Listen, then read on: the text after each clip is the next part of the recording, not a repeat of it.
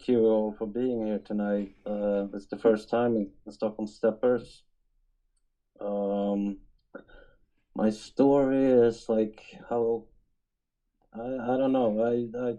I've been going to meetings for over 10 years now, and a little less in ACA, but I come from dysfunctional families where the codependency was just as bad as the addiction. So, like, there's some things that happen that I always share because they were just like very important for me to develop my own disease. Like, I would have been 4 or 5 when I stepped into a knife fight between my mother and my father. My father was a wild alcoholic.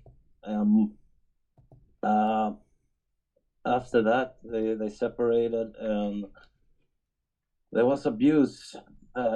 But the big thing for my ACA is like my father died in this disease. He committed suicide with alcohol and drugs, and that like ruined me. I had post-traumatic stress as a child. I couldn't sleep for years. I had so severe nightmares, like the terror. We talk about the abandonment being this terrifying experience. I couldn't go to sleep, so I couldn't perform in school because I was just exhausted. I realize now that's a spiritual experience I've been having all this time because I couldn't explain it because my father was a psychotherapist. So my mother didn't trust psychotherapists to help us kids. It was this big secret what has happened, and everybody knew, but we couldn't talk about it. So there's a big, the shame. I've always connected with shame, but the big thing in after my father's suicide and how we cope with it in the family, my mother became alcoholic, and I'm a grandchild of alcoholics, so there's a lot of disease around. And like when I did the steps the first time, my sponsor said you couldn't have turned out differently, and that was sort of relieving because I've always blamed myself. I was weak because I followed in my father's footsteps, but it was like a magnetic thing. I tried to know my father by doing the things he did, and I almost died the same way when I was 14 in the gutter, drunk like a skunk. So I understand now the mental illness that's also a big secret in my family. My father committed suicide. My grandmother committed suicide, and on my maternal side, there's suicides because of the addiction and the mental health. Because nobody talks about it. It's that generation that you're not supposed to be show weakness and talk about emotions. So I just shut down from an early age. I started drinking when I was 13, and I had consequences immediately: alcohol poisoning, and several times the police would take me home because I was somewhere passed out. And yeah, I don't know. It's like I was looking for an identity outside of the family system, and addiction was the only thing I couldn't resist. So there's like a low bottom, which is good in that sense that I really know my disease, so I'm not afraid when I get relapse ideas or the mental health is bearing down on me because I know it's not a solution. I'm very grateful, but like growing up in this oppressive environment, the neglect. I was always neglected. I'm the youngest of 4 children. Um, and my mother is a rageaholic, so I was terrified of coming to her with my issues because I have special needs, which I didn't realize until years after recovery that I need to take care of this stuff. That no one's gonna love me the way I can love myself and my higher power. So I mean, the years went on, and the drinking and drugging got worse. I got into worse situations, and it's almost like we had to leave the country when I was 16, and I moved to Finland, where my mother's family is from. And my God, Finland is such a great country to hide your alcoholism in, because everybody drinks, but nobody talks about it. Like what my grandfather said to me when I was found out was like, a man doesn't apologize. I'm like, okay. maybe not the best advice to a young punk rock failure, but I was very lonely there because I couldn't relate. I given up on school years earlier, and I didn't have any friends. So I would hang with my brother's friends, and they were arguing always with each other. So they were fighting, and I had to pick sides and just sit in a corner like a dark cloud. And just I couldn't. I mean, I have social phobia, which gave me shame. So I thought by removing myself from social situations, I won't feel the shame, which sort of worked in the beginning. But then, the addiction escalated, and I started a lot of heavy drugs. And I was just like waiting for blackout to happen because I was so severe in anxiety and shame, and it was really bad.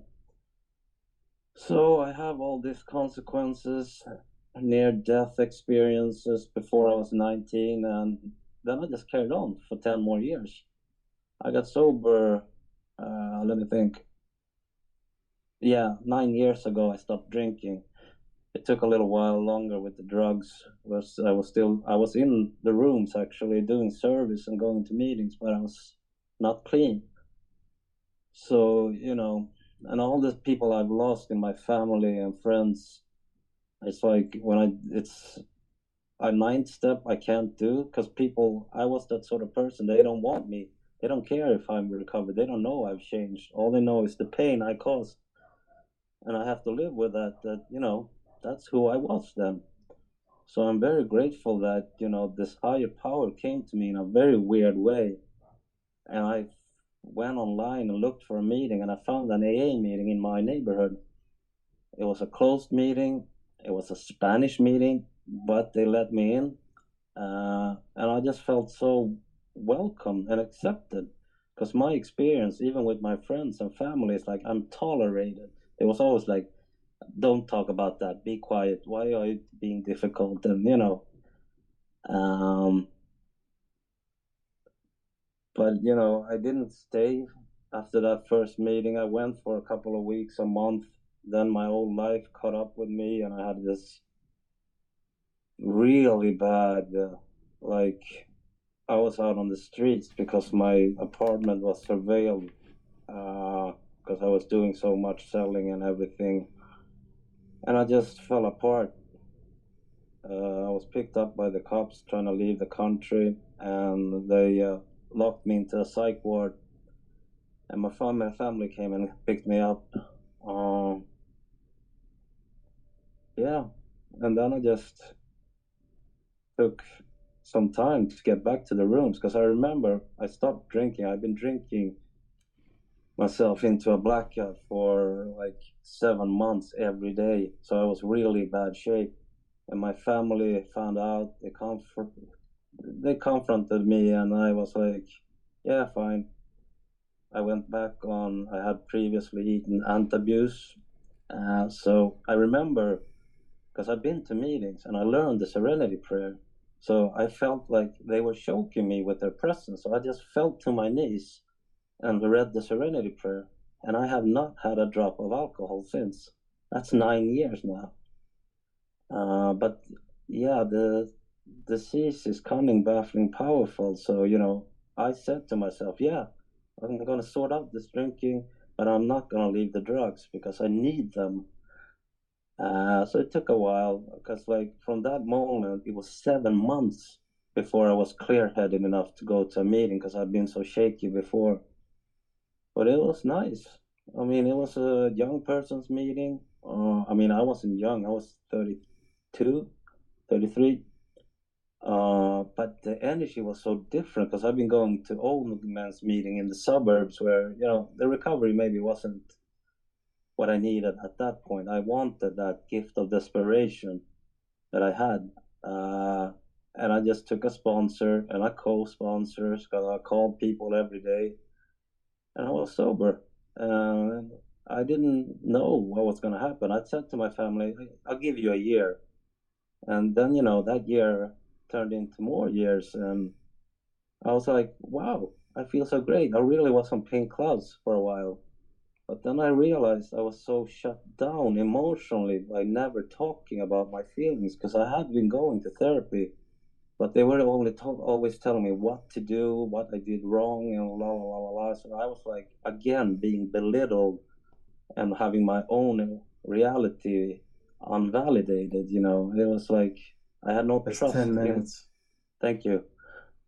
So I came to ACA because I read the problem, and what happened was that I realized to face the shutdown, I have to be in contact with my feelings.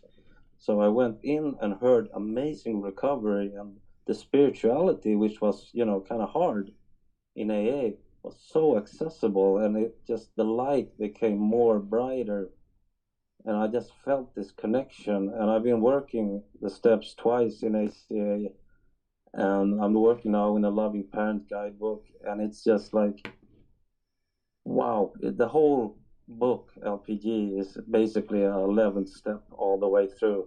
So I have a contact with those wounded parts in myself, my inner children, my loving parent. My critical parent can be hysterical, but I have this for understanding that makes it easier to forgive that, I'm not a bad person just because I have bad, character traits or whatever.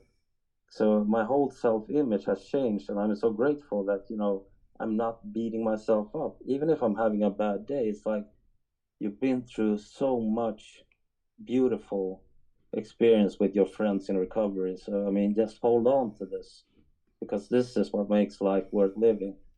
Thank you.